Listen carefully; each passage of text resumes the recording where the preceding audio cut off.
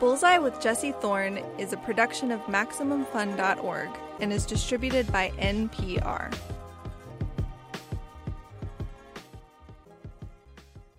I'm Jesse Thorne. We're supposed to feel kind of bad for watching reality TV, especially those shows where super-duper rich people get into year-long grudge fights over fancy cakes or pink dog food.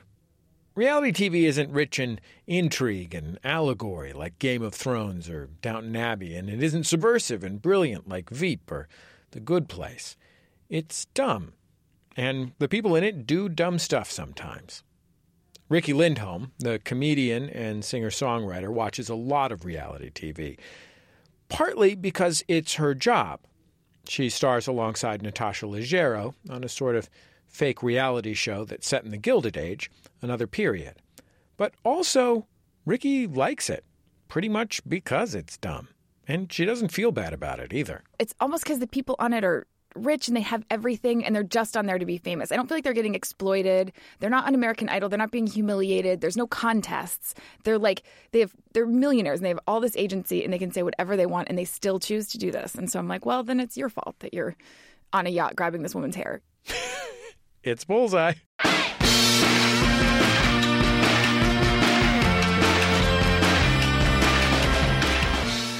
Coming up, Riki and Natasha talk about creating and starring on Another Period, a show about some of the most wealthy and unlikable people in late 19th century and early 20th century New England.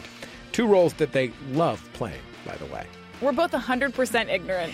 We always have a discussion. We always try to figure out who's the worst person on the show. I think it might be my husband. Yeah.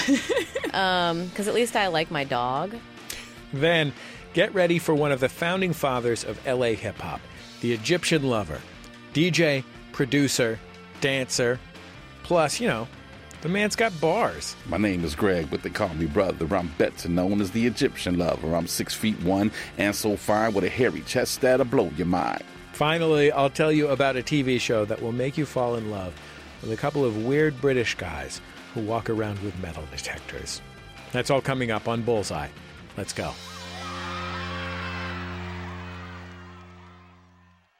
It's Bullseye. I'm Jesse Thorne. Another Period is a show on Comedy Central with a really simple premise.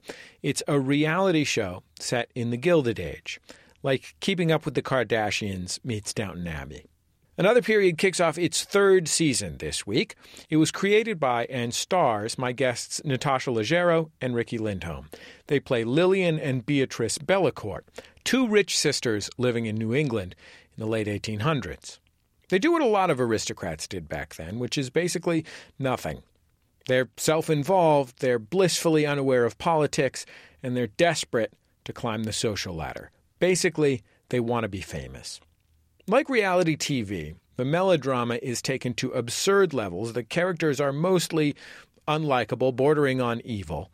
They go off into a studio to recap the last fight they had, only there is also, absinthe and servants, and they talk about tulips and the temperance movement. Let's listen to a little bit of it. In this scene from the show's pilot, the Bellecourt sisters just got a telegram, a message about two of their best friends. It's a telegram for you, Lady Beatrice. Ooh! Oh. What does it say? I don't know how to read. Right. Oh, darling, your friends, the Claudette sisters, they've passed.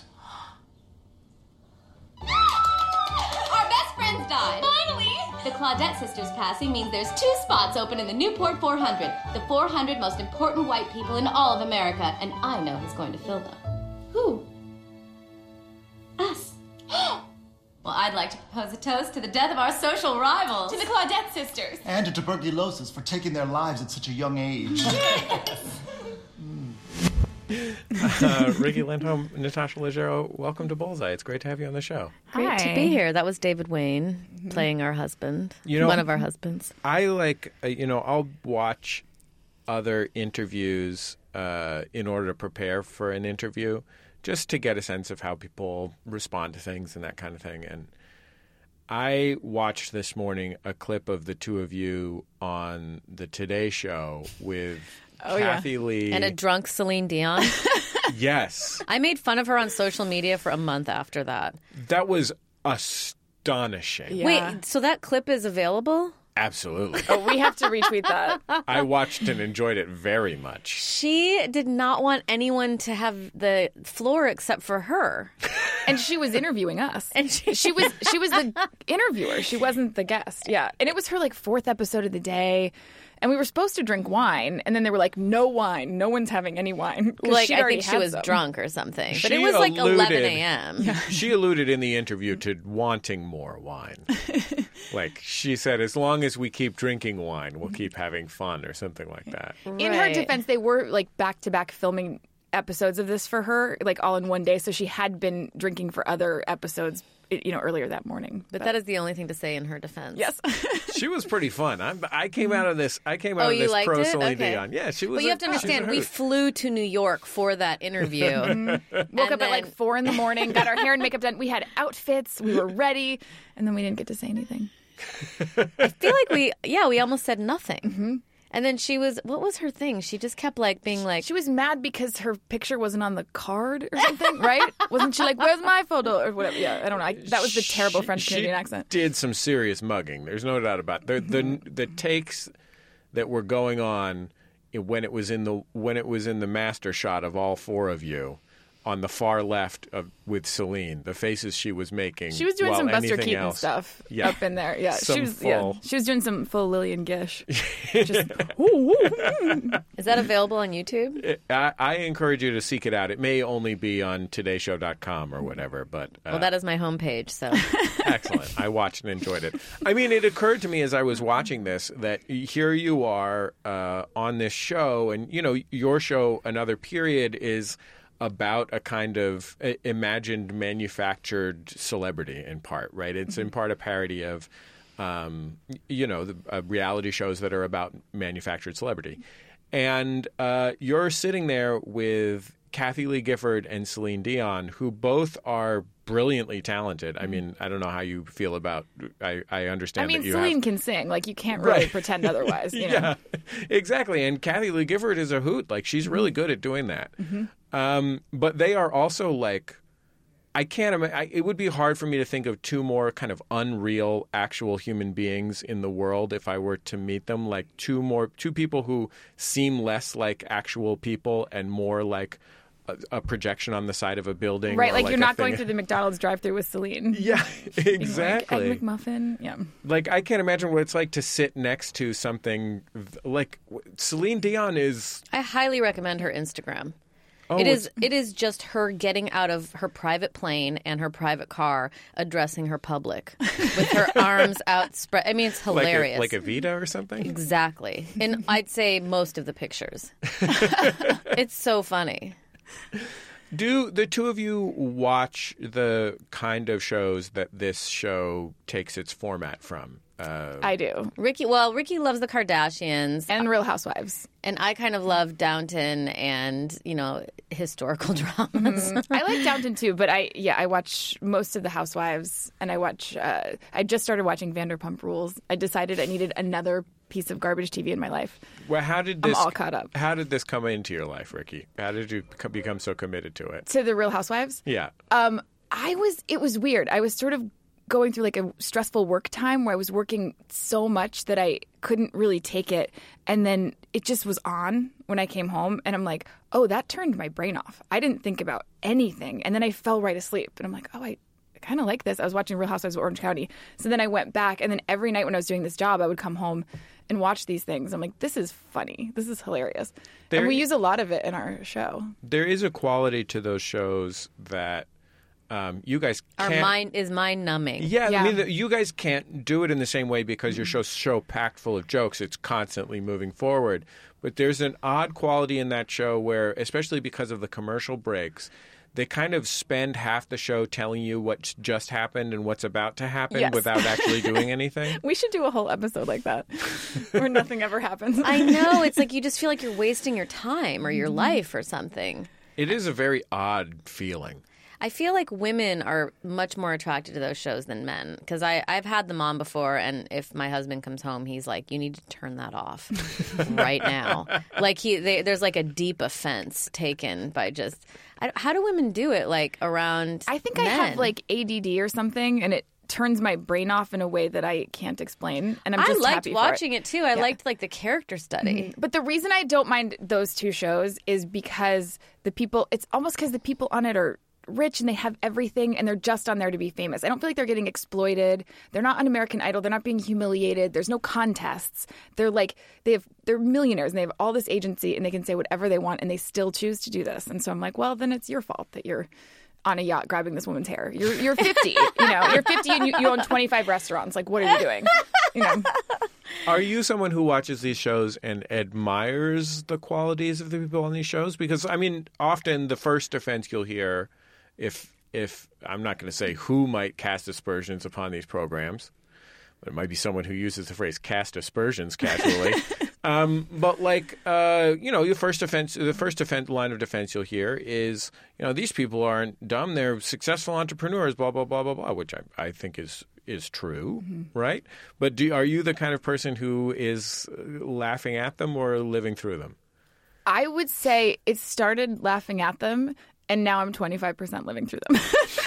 Really? Because we get so much good material from it that it's become like, for our show, I feel like maybe I'm just justifying it to myself, but it does feel like it's also a little bit for work. I mean, you're in actual show business. Like you're an actual professional entertainer with an act and talent and stuff. But our characters are they're not that different than these. We definitely want to become famous. But I will say, I would argue that our show also takes from, historical stories and, That's true.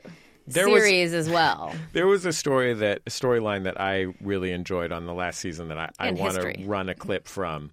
So the show is set basically during the Gilded Age, around the turn of the 20th century. In America. In the United States. And so there are relatively few recognizable Gilded Age celebrities, but you have really worked them into all the storylines. And that's part of what the show is about. Is it's so hard to become famous back then. You have to be the president. You have to be, There's no technology. You have to have an actual talent or something. One person who is famous and still alive during the Golden Age, Gilded Age. Excuse me, during the Gilded Age is Harriet Tubman. And so this is a scene in which Harriet Tubman is essentially teaching your characters about branding, like personal branding. Yeah. How do you think I became the Moses of my people? You think they just started calling me that on their own? Well, we've never really thought about other people ever, so I don't know. Well, honey child, I thought of that. Mm-hmm. You ever hear Jelson Paramore? No. Exactly. Jelson freed more slaves than anybody in history.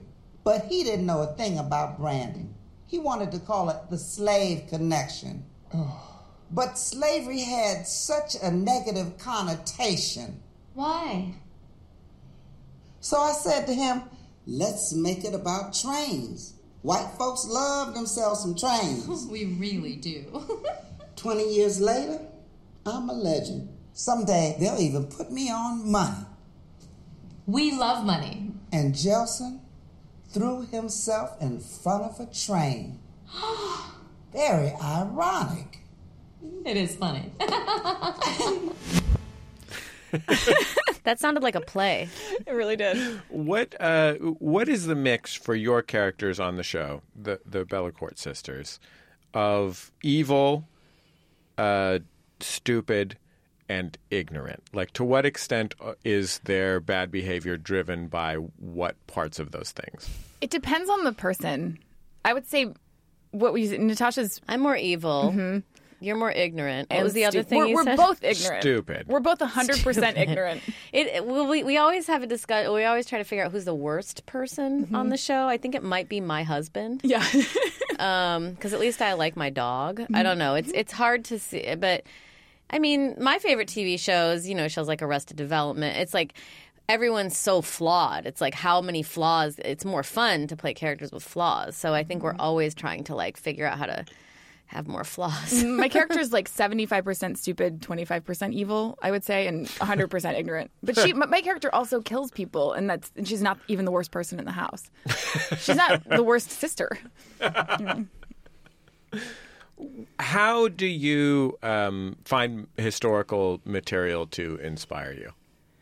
We've been to Newport a couple times. We actually have gone there. This is Newport, Rhode Island? Newport, Rhode Island. That's so where the show's basically set, the show takes place there. And the Gilded Age, was kind of centered around this area. And basically, just very quickly, from 1900 to 1910, 90% of all the wealth in America was all in this place. And if you go there, you can still see these amazing places that now are owned by the Historical Society. And people were living insane. I mean, not even like rappers. They were living beyond. And each yard is rolling green hills and then the sea. And, they'd have 25 indoor servants and 35 outdoor servants. And, once income tax was introduced at around 1912 or whatever, people couldn't afford to live like that. I mean, people were making billions of dollars 100 years ago that they didn't pay taxes on. Right, like Andrew Carnegie. Yes. Of the Carnegie Foundation of New York. Of Carnegie Hall. Yeah. He, on NPR, everyone says Carnegie. Everyone knows that you're supposed to say Carnegie now. But Andrew Carnegie was a literal billionaire when he died in the teens or something. Yeah, he had $4 billion when he died in that money. So I don't even know how much that's worth. It's endless money. So these people were just insane. I mean, think about what that would do to you. So, there was a story that we read about this woman. We didn't even use this one, but this woman changed mansions because she was too close to the sea and it was messing up her hairstyle, the humidity. So she's I'm going to move 2 mansions more inland. I mean, these people were just the thoughts that would go through their heads are. And we have an episode based on a real story of a woman who spent $100,000 on a dinner party for her dog. And that's a real episode. Yeah, we actually did that. There was one of the houses that we went to visit, and the servants, they went on strike. And the guy was like, okay, you're all fired. And then they wanted, what did they want? An hour of free time a week? It was nothing much. And I think, it was at a time in America where there were just boatloads of immigrants coming from Ireland and Australia. And there was just always new people coming looking for work. And they would just live in these homes. And they'd work 16 hours a day. They weren't allowed to drink. They weren't allowed to marry. They weren't really allowed any social life. I mean, they weren't beaten, but, they did not have a lot of privileges. You two co-created this show, so why did you not give yourself a fun servant role, instead gave yourself a dumb princess role? That's a great question, which can be very easily answered by the fact that we wanted to wear crowns and amazing dresses. I mean, the servants wear the same outfit every time. But you're right. I mean, I guess that might have been smart. I relate to that so deeply. When I watched Downton Abbey, by the end, my interest in it was 75% trouser related. A sport coat was what I was there. I was in minute 40, and if they're like, oh, we're going to go hunting, I'd be like, oh, it was all worth it. Well, the servants are such, mensches, and it's sometimes more fun to play awful people. Well, Michael Ian Black's character, whose name... God, he's so good. Peepers. He is a bit of a parody of Mr. What's-His-Face from Downton Abbey. What's that guy called? Mr. Carson. That's it. Mr. Carson. I think Michael Ian Black's way better. Than Mr. Carson?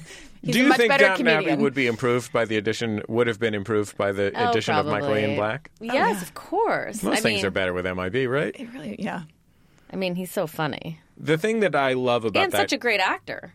The thing that he is wonderful. The thing that I love about that character is the depth of his commitment to his own misery, which is the subtext of Mr. Carson on Downton Abbey, or anyone that here is someone who is so deeply, profoundly invested in this system that also is so brutally destroying his life. Yeah. It's very interesting, yes. And I think that you would find that then, especially we also watched a lot of Upstairs, Downstairs, and that's a British show from the 70s. And the head butler there, I mean, he he truly believed in the hierarchy of they're royalists. They believe in this hierarchy and that they have a place and that the rich people have a place. And it's so foreign to how we think now. But I do think that was something that was very real. And this season, Mr. Peepers has some challenges to that where he gets some opportunities to not be so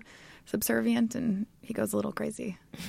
I remember watching the second season or so of Downton Abbey and being a few episodes in and thinking like, oh, maybe from the perspective of the show, all this stuff is good? It seems a little bit like that. There doesn't seem to be a lot of commentary on the state of servitude. It just seems to be like we get pretty things and they don't or something. It's so ripe for parody, you know? Like, it's not normal to just be fighting with your husband at the end of the night and then put your arms out and two servants, like, put your robe on you, you know? But that's just normal for them. And also the idea of living with so many people around you and interrupting all the time. It just seems like it would be so annoying. Do you ever have an introspective thought? Like, I don't think so. You don't bathe alone? Like, I don't know. It's very odd.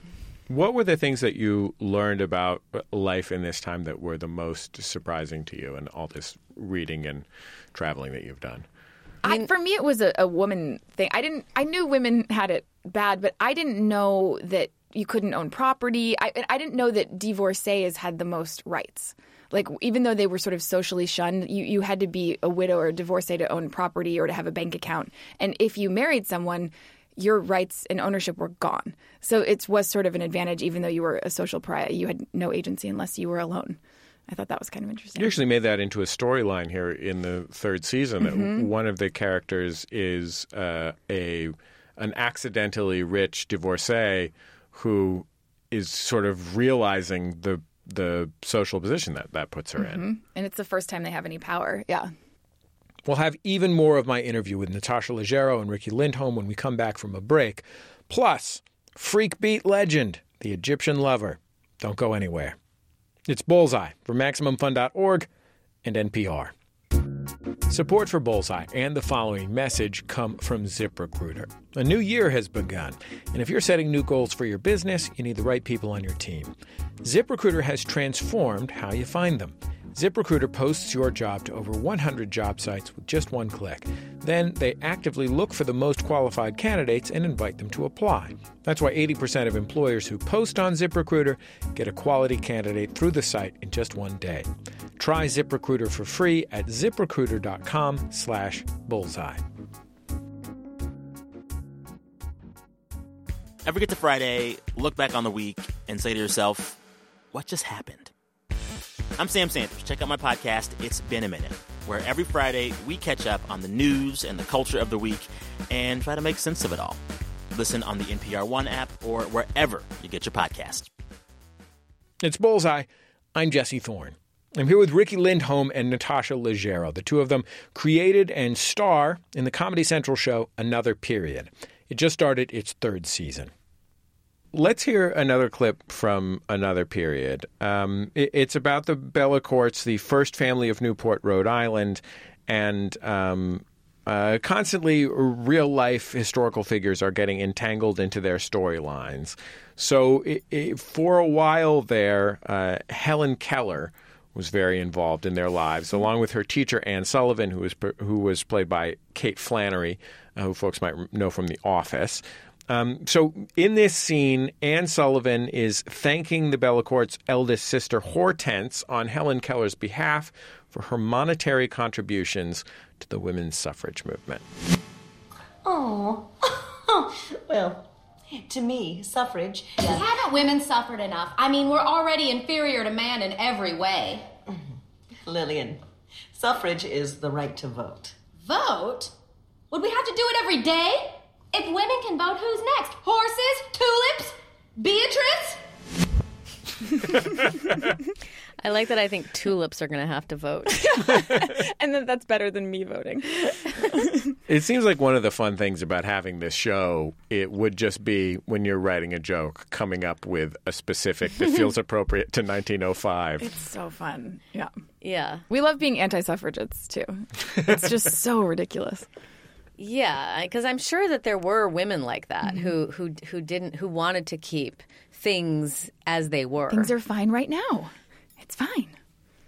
It is particularly distressing to watch since the time period, while everyone is wearing ball gowns and everything. And changing like 8 times a day. That's another thing. Like, yeah. It's like a morning outfit, a sailing outfit, a beach outfit, then a cocktail outfit, then you get dressed for dinner. I mean, it's insane. That's just my life. Just trying to do my thing here. Is this your morning outfit? Yeah, absolutely.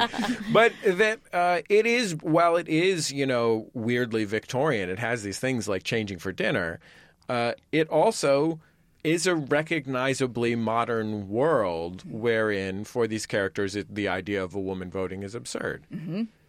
But yet it was still brewing at that time. And yeah, our characters just don't get it. Like, we go to a suffragette rally to protest and we're screaming that we're like, women shouldn't have voices. Raise your hand if you want to vote. Like, we have no idea that we are actually feminists underneath. Because our characters do think that we should have everything. And we think we should have everything a man should have. But we also don't think we're feminists. Why did the two of you end up becoming a stand-up comedian and not quite stand-up comedian, but a comedy performer? Because you, Ricky, do musical comedy with Garfunkel and Oates. Instead of just going to auditions like most people who go to acting school and aspire to be actors do.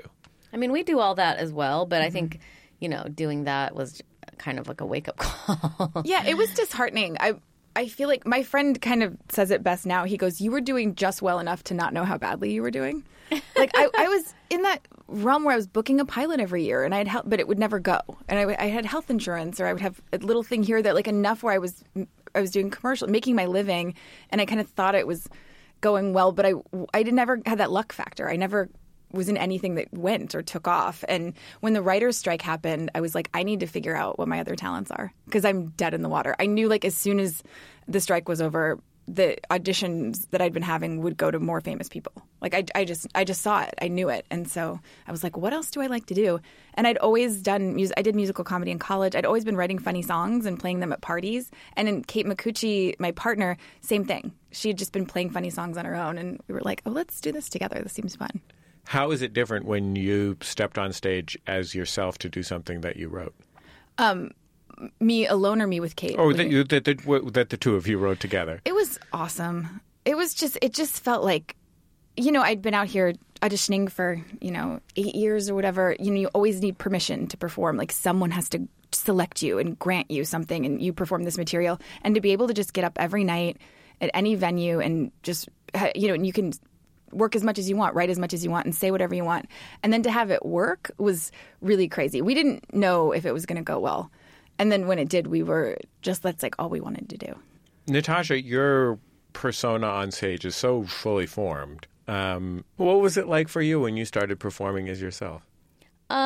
I think same with Ricky. I think I just got lucky. Like, I think some people just have really positive experiences on their first, and also you'll meet amazing comedians who have the opposite, but usually it's like, it was either like an awful time or like, they like, I just had like this amazing show the first time I ever went on stage, just doing material I had written in my stupid little studio, like locked the doors and was like, okay, I'm going to do this on Monday, and, worked on it all weekend. And I just didn't think they were going to laugh. So then when people were laughing, it was like, it felt like a drug. And I feel like I've been chasing that ever since. I just remember it felt like waves like falling over me. But also then I was remembering that my hairdresser had given me some kind of pill. So I've been trying to figure out, like, what was that? What was that pill? It was only a half of a pill. Beta blocker, maybe?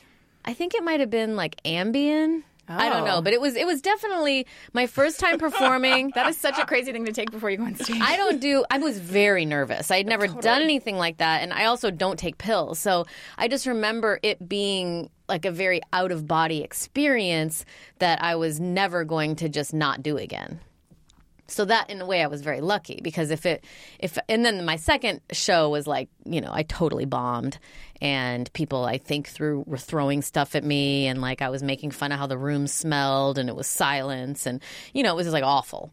But you were like, but that last time. Yeah. So I think that, and then I remember coming home from that second show being like, okay, this is going to be hard.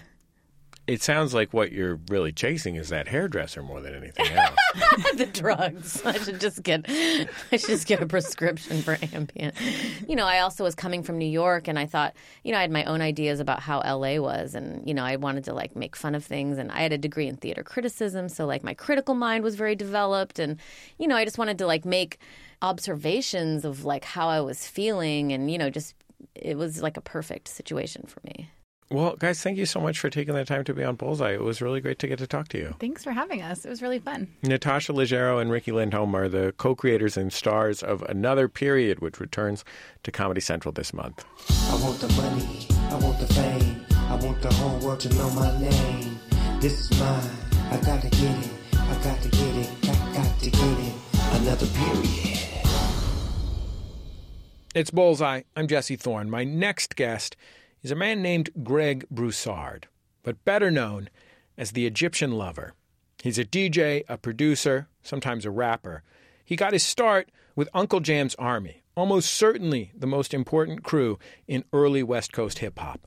As a solo artist, he's made 9 albums, mixing a little Kraftwerk, some Prince, a bit of G-Funk every now and then. But if there's one thing that defines the Egyptian Lover, it's his mastery of probably the most iconic instrument in hip-hop, a drum machine called the Roland TR-808.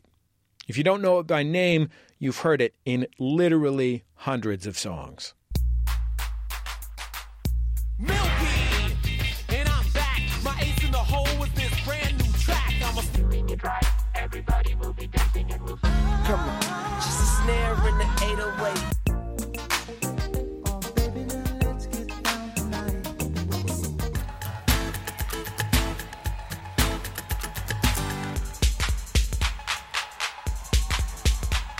Egyptian Lover still performs. He's recording new music, he's touring the country, and wherever he goes, he brings his 808. Let's listen to a classic Egyptian Lover track. This one's called Killing It. I'm killing it.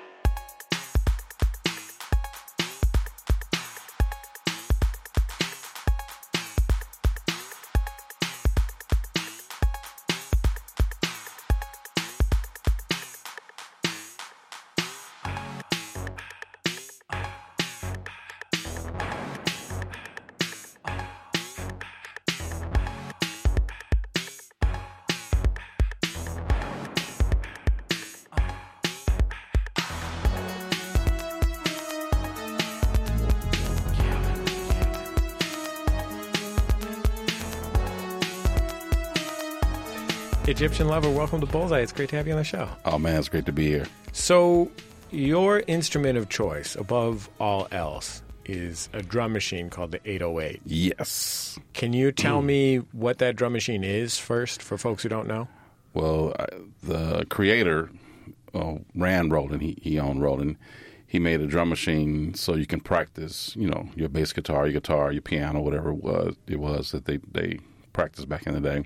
He made a drum machine to sound like a real drum so you can practice to it. But it didn't sound like a real drum, so he thought it was a flop, and when he put it out, it didn't sell very well when it first came out because it was kind of expensive. But when it reduced in price, that's when all the DJs and everybody started buying them, and it's when it became popular. And because it didn't sound like a real drum was what really made it popular. I mean, you had a kick that had a decay on it to make the bass go boom instead of just a regular boom. And the snare sounded like a little toy trash can or something. And it had a cowbell that was really nice. It had a hand clap on it, which was really nice with built-in reverb for some of them. And a hi-hat that was real small and tiny and had toms on it. I mean, it was a rim shot. It's just incredible when you put all of them together. And when I first heard it, I didn't know it was a drum machine. I thought it was just a drum, maybe different mics, toy mics or something. And I met this one guy named Africa Islam,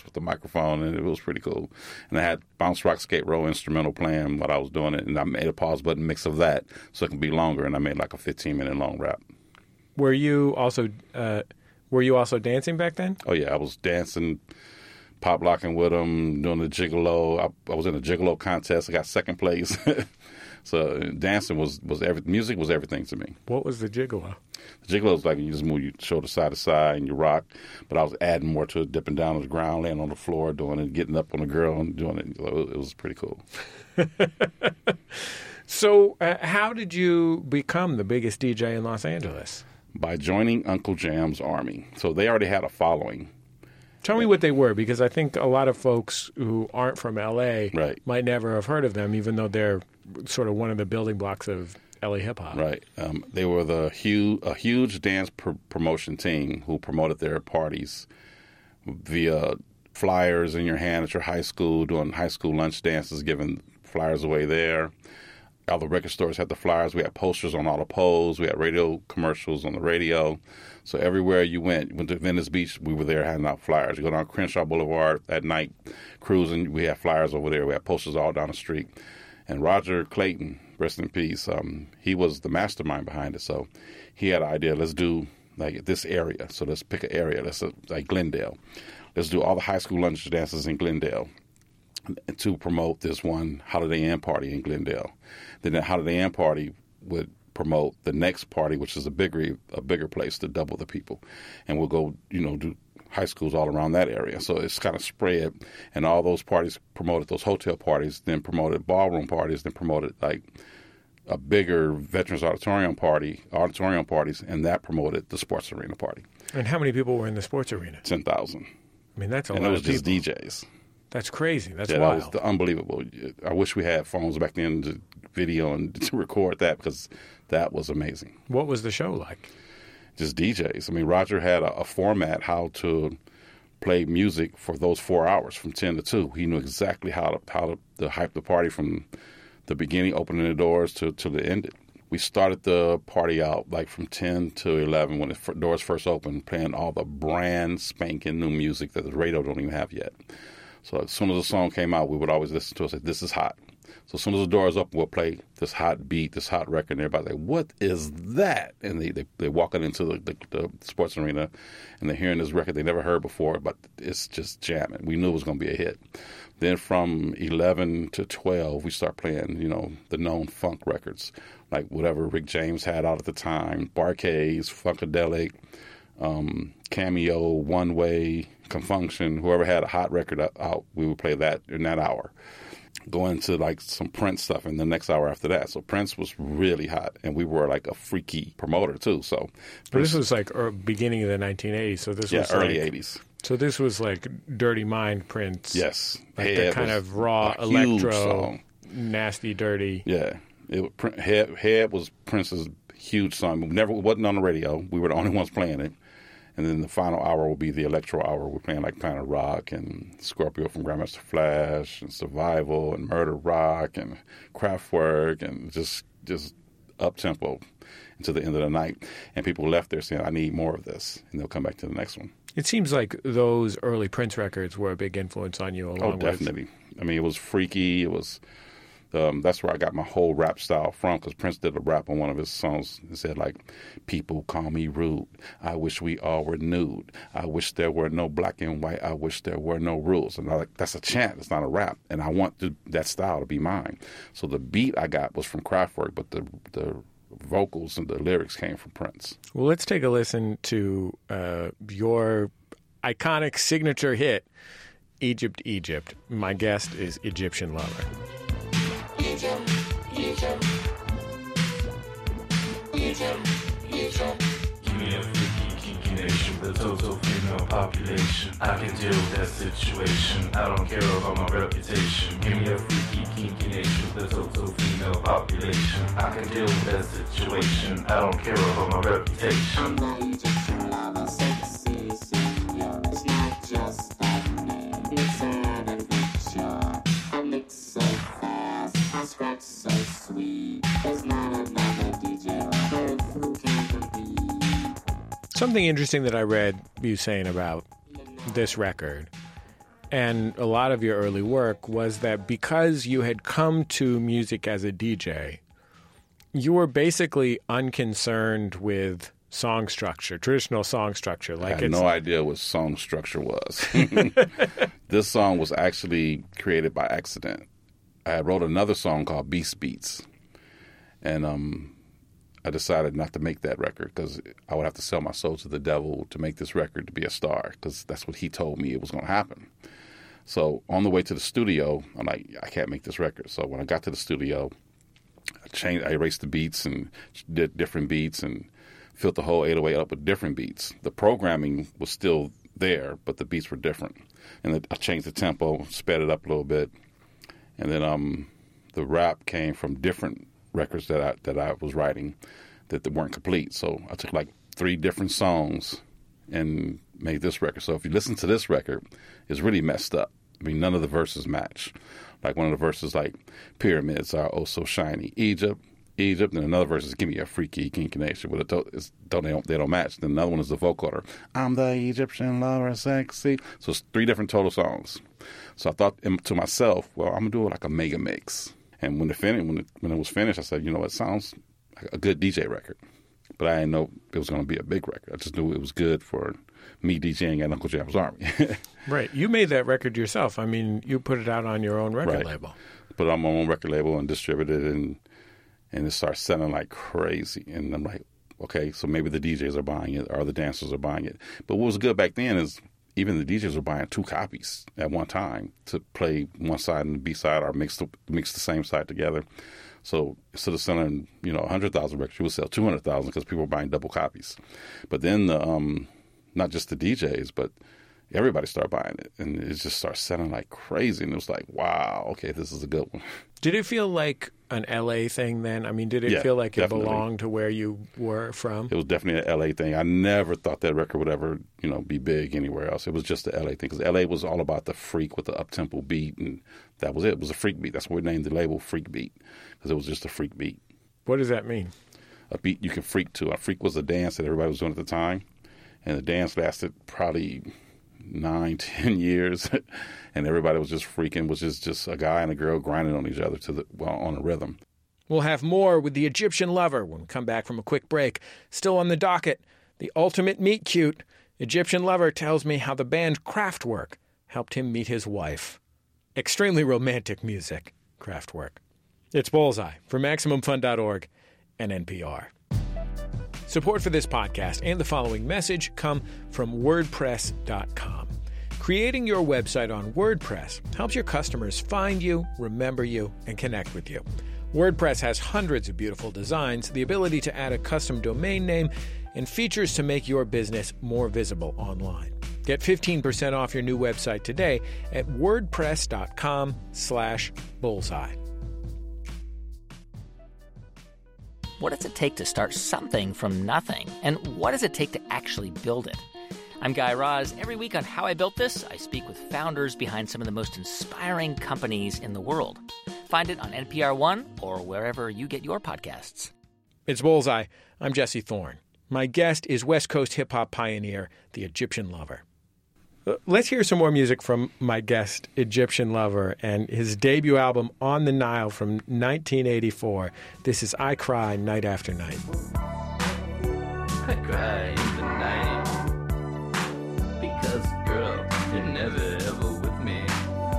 I know it makes no sense to cry, but this ain't the way my life should be. In the mornings, I go to the pond. All my friends see me walking down the street. They all know something's bothering me because my smile's so weak.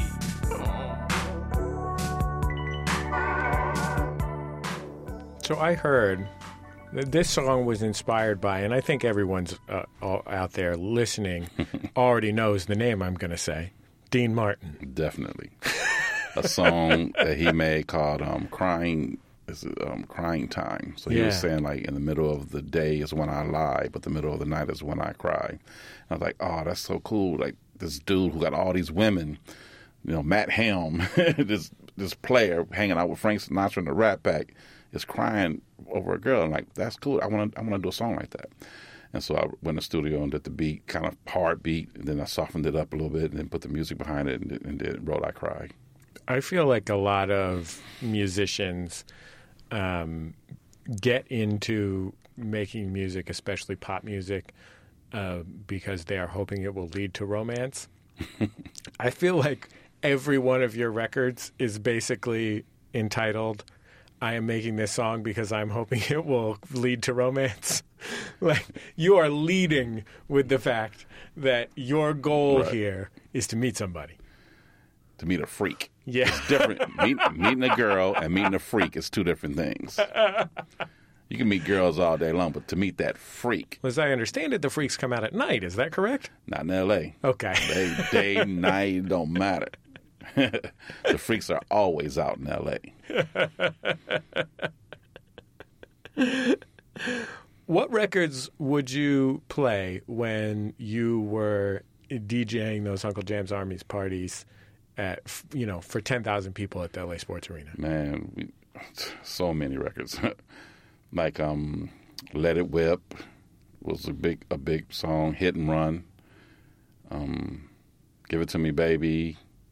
All Prince stuff, like I said. Irresistible Bitch, Head, Lady Cab Driver, Let's Work. DMSR was big. The Time was big. Get It Up. The Stick was huge. A lot of songs with O'Brien, and also Lady T, and she had another group called Ozone, and they did a song called Jiggalette. That song was huge because it sounded like Square Biz by Lady T, Tina Marie, but she produced this other song, and it was great. So if you can play Jiggalette by Ozone, you'll see what I'm talking about. Well, let's listen to it. Why not? Yes. I'm always down for Lady T.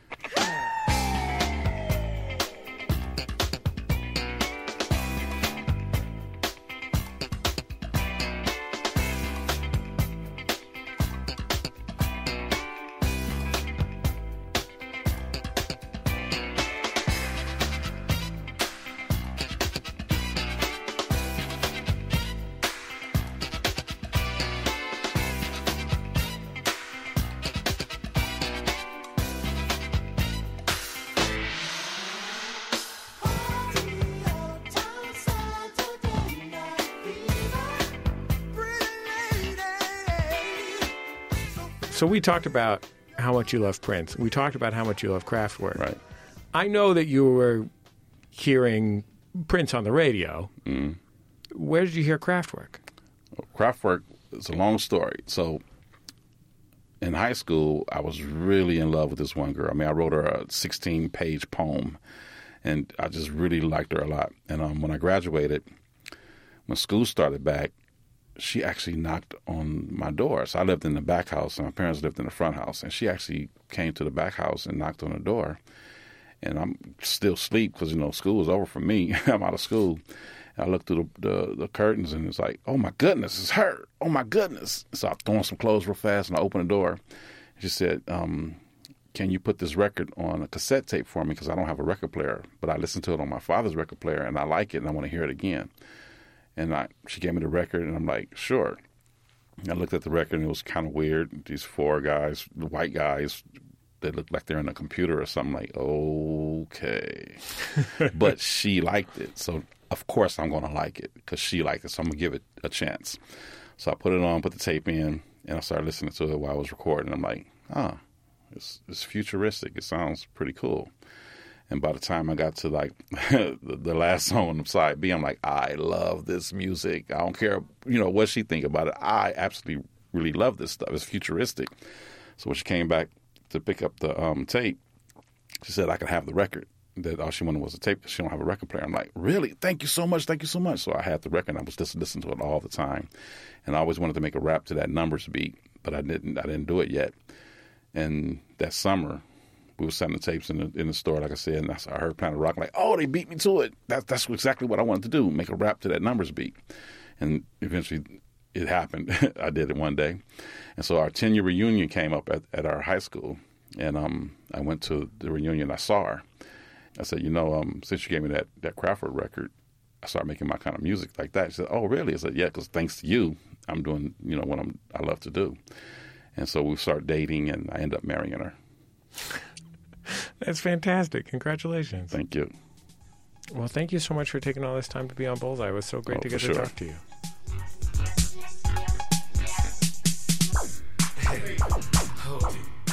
The Egyptian Lover, everyone. Like we said before, he's still performing and recording today. He's got a huge world tour coming up. Dates in Athens and Berlin and Johannesburg and Long Beach. Find out more about them on the Bullseye page at MaximumFun.org.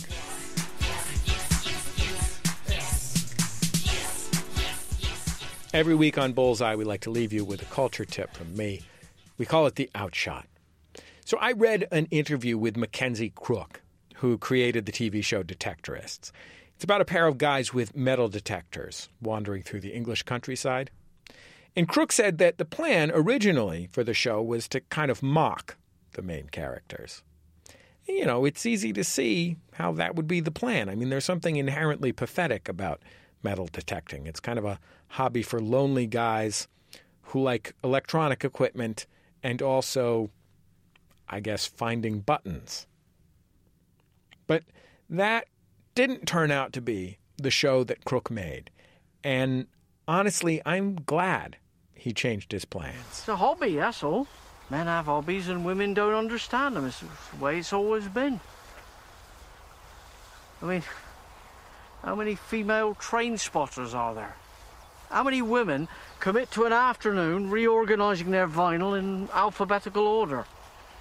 Oh, you don't want to spend an evening with a beautiful woman just comparing comic book collections, do you? Oh, what you want is your partner to shake her head, roll her eyes, and look at you and say, you and your hobbies. I'll never understand men. Crook, if you don't know who he is, made his name as Gareth on the original version of The Office, the British equivalent of Dwight. Gareth wasn't quite the goofy sitcom frothy delight that Dwight was, but he was a little sweeter, a little sadder, and also maybe a little more unpleasant, if that makes any sense. Crook is a pretty amazing-looking guy. He has this long, gaunt face, thin facial hair, and big, beautiful, arresting eyes. Because of that, he gets a lot of weird-looking guy work. I mean, he was a wildling on Game of Thrones. I think he was some kind of underwater skeleton man in one of the Pirates of the Caribbean movies. My memories of that are hazy. He's basically the kind of guy who will always work as an actor, both because he is really good at it and because he just has an unforgettable face. But he isn't necessarily the guy you'd pick out of a lineup to be your leading man. And his co-star is an actor named Toby Jones, who I'm sure you've seen in something. He played Truman Capote in that Truman Capote biopic that wasn't called Capote. He's been in every kind of play on stage. He's been in 1,000 blockbuster movies. I mean, like every blockbuster movie. And he also is very distinctive looking. He's much shorter than Crook. He's sort of round-headed. He has a small nose, small eyes, centered in his face, almost the opposite of Crook's. They're a natural double act. The idea of what is considered beautiful changes through time. Like, well, back in the Tudor period, you might have been considered really attractive. You know, scrawny, a beard and a hair. Stick a ruff around your neck, you could have been one of Lizzie the First's favourites. Right, how far back in time would you have to go before you were considered attractive? Oh, no. My time is right around the corner. Within the next couple of years, I reckon. But if you're expecting hijinks from these two mismatched dudes, you've got Detectorists read wrong. It's actually a quiet show about two quiet guys and about, you know, the quiet relationships of normal human beings. Crook's character is married with a baby, and his relationship with his wife feels both genuinely loving and also a bit tenuous, like they're both trying to figure out all along if they're sitting right in their partnership. Hello. All right? Yeah, you? Yeah. You're late. Yeah, I went to the pub. Oh, which one? The Brewers. The Two Brewers. Yeah? The pub on the corner of our road. Yeah. Oh, nice. Sorry, I should have phoned. And while Jones's character has a bit more bluster, it's pretty transparent bluster. He's a lonely man. I mean, he lost his wife to a flashier guy, and he tends to his Triumph Roadster like having a Triumph Roadster was really much more impressive than it actually is. So it's these two guys and a few more local weirdos in a Detectorists club. They will correct you very quickly if you say a detectors club. And they meet up at the community center, and then they're down at the pub drinking after their meeting, and then they head out on weekends to pursue this solitary, quiet hobby. Actually, the scenes in the fields where they do their detecting are some of the most beautiful-looking scenes I've ever seen in a TV comedy. The colors of the light play across their faces as they talk about quiz shows or Roman ruins or just, not much of anything. It's kind of beautiful to see this kind of friendship on TV. Lonely-ish folks who are looking for something but have also found something. And they know that what they have is odd, but, it's their thing. Did you see the look on his face? I thought he was going to cry. He shouldn't have taken his detector. I couldn't help it. Don't mess with Lance's metal detectors. He's got more than one. Legend has it he has a false bookcase that goes back to a really secret cabinet full of them. Yeah? That's what they say. So weird. Why do you hang out with them? They're not weird. Yeah, they are. They're freaks. You're relatively normal compared to them. I like them. They're my friends.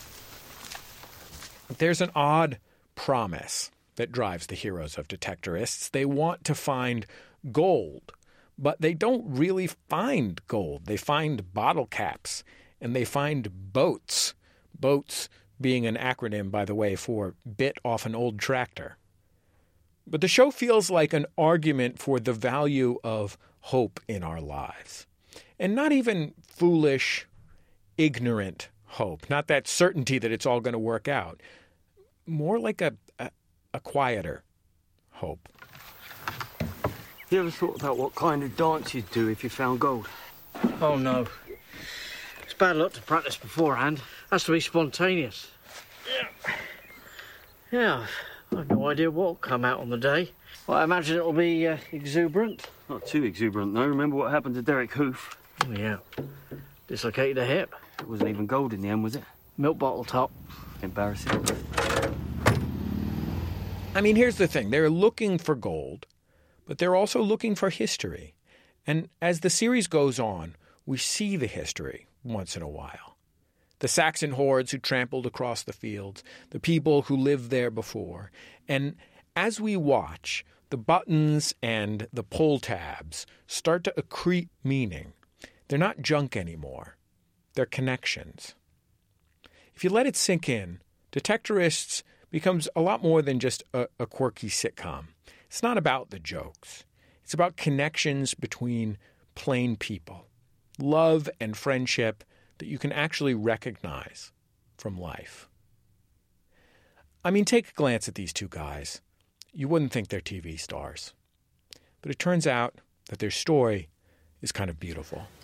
Call it a day. Go on then. Switching off detectors in 5, 4, 3, 2... Hang on. What you got? Jumping around between 50 and 80. Probably just a shotty. Look at that. It's a whistle. That is lovely. Good job, mate. What's that, military? That's hawking whistle. A falconer would use that, call his bird back. Does it work? It's full of dirt. Hang on.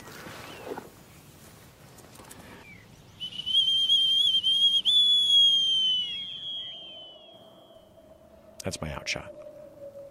Pub? Go on then.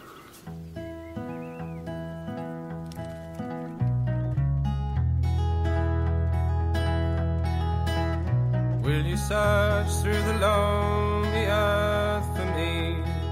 Climb through the briar and bramble. I'll be your treasure. That's all for this week's Bullseye. Bullseye is recorded at MaximumFun.org World Headquarters, overlooking MacArthur Park in beautiful Los Angeles, California. Our apologies if you heard on this program the sound of what sounds like a monster farting. We think someone's doing some work in a unit upstairs. This show is produced by Speaking Into Microphones. The producer, Kevin Ferguson, he had help from Christian Duenas and Casey O'Brien. Our production fellow at MaximumFun.org is Jesus Ambrosio. Our senior producer is Laura Swisher. All our interstitial music is provided by Dan Wally. Our theme was recorded by the Go Team and provided to us by Memphis Industries Records, their label, along with the band itself. If you'd like to hear any of our past shows, all of them are free on our website, MaximumFun.org, on our YouTube page. Just search for Bullseye with Jesse Thorne, and we also share them on Facebook. I guess that's about it. Just remember, all great radio hosts have a signature sign-off.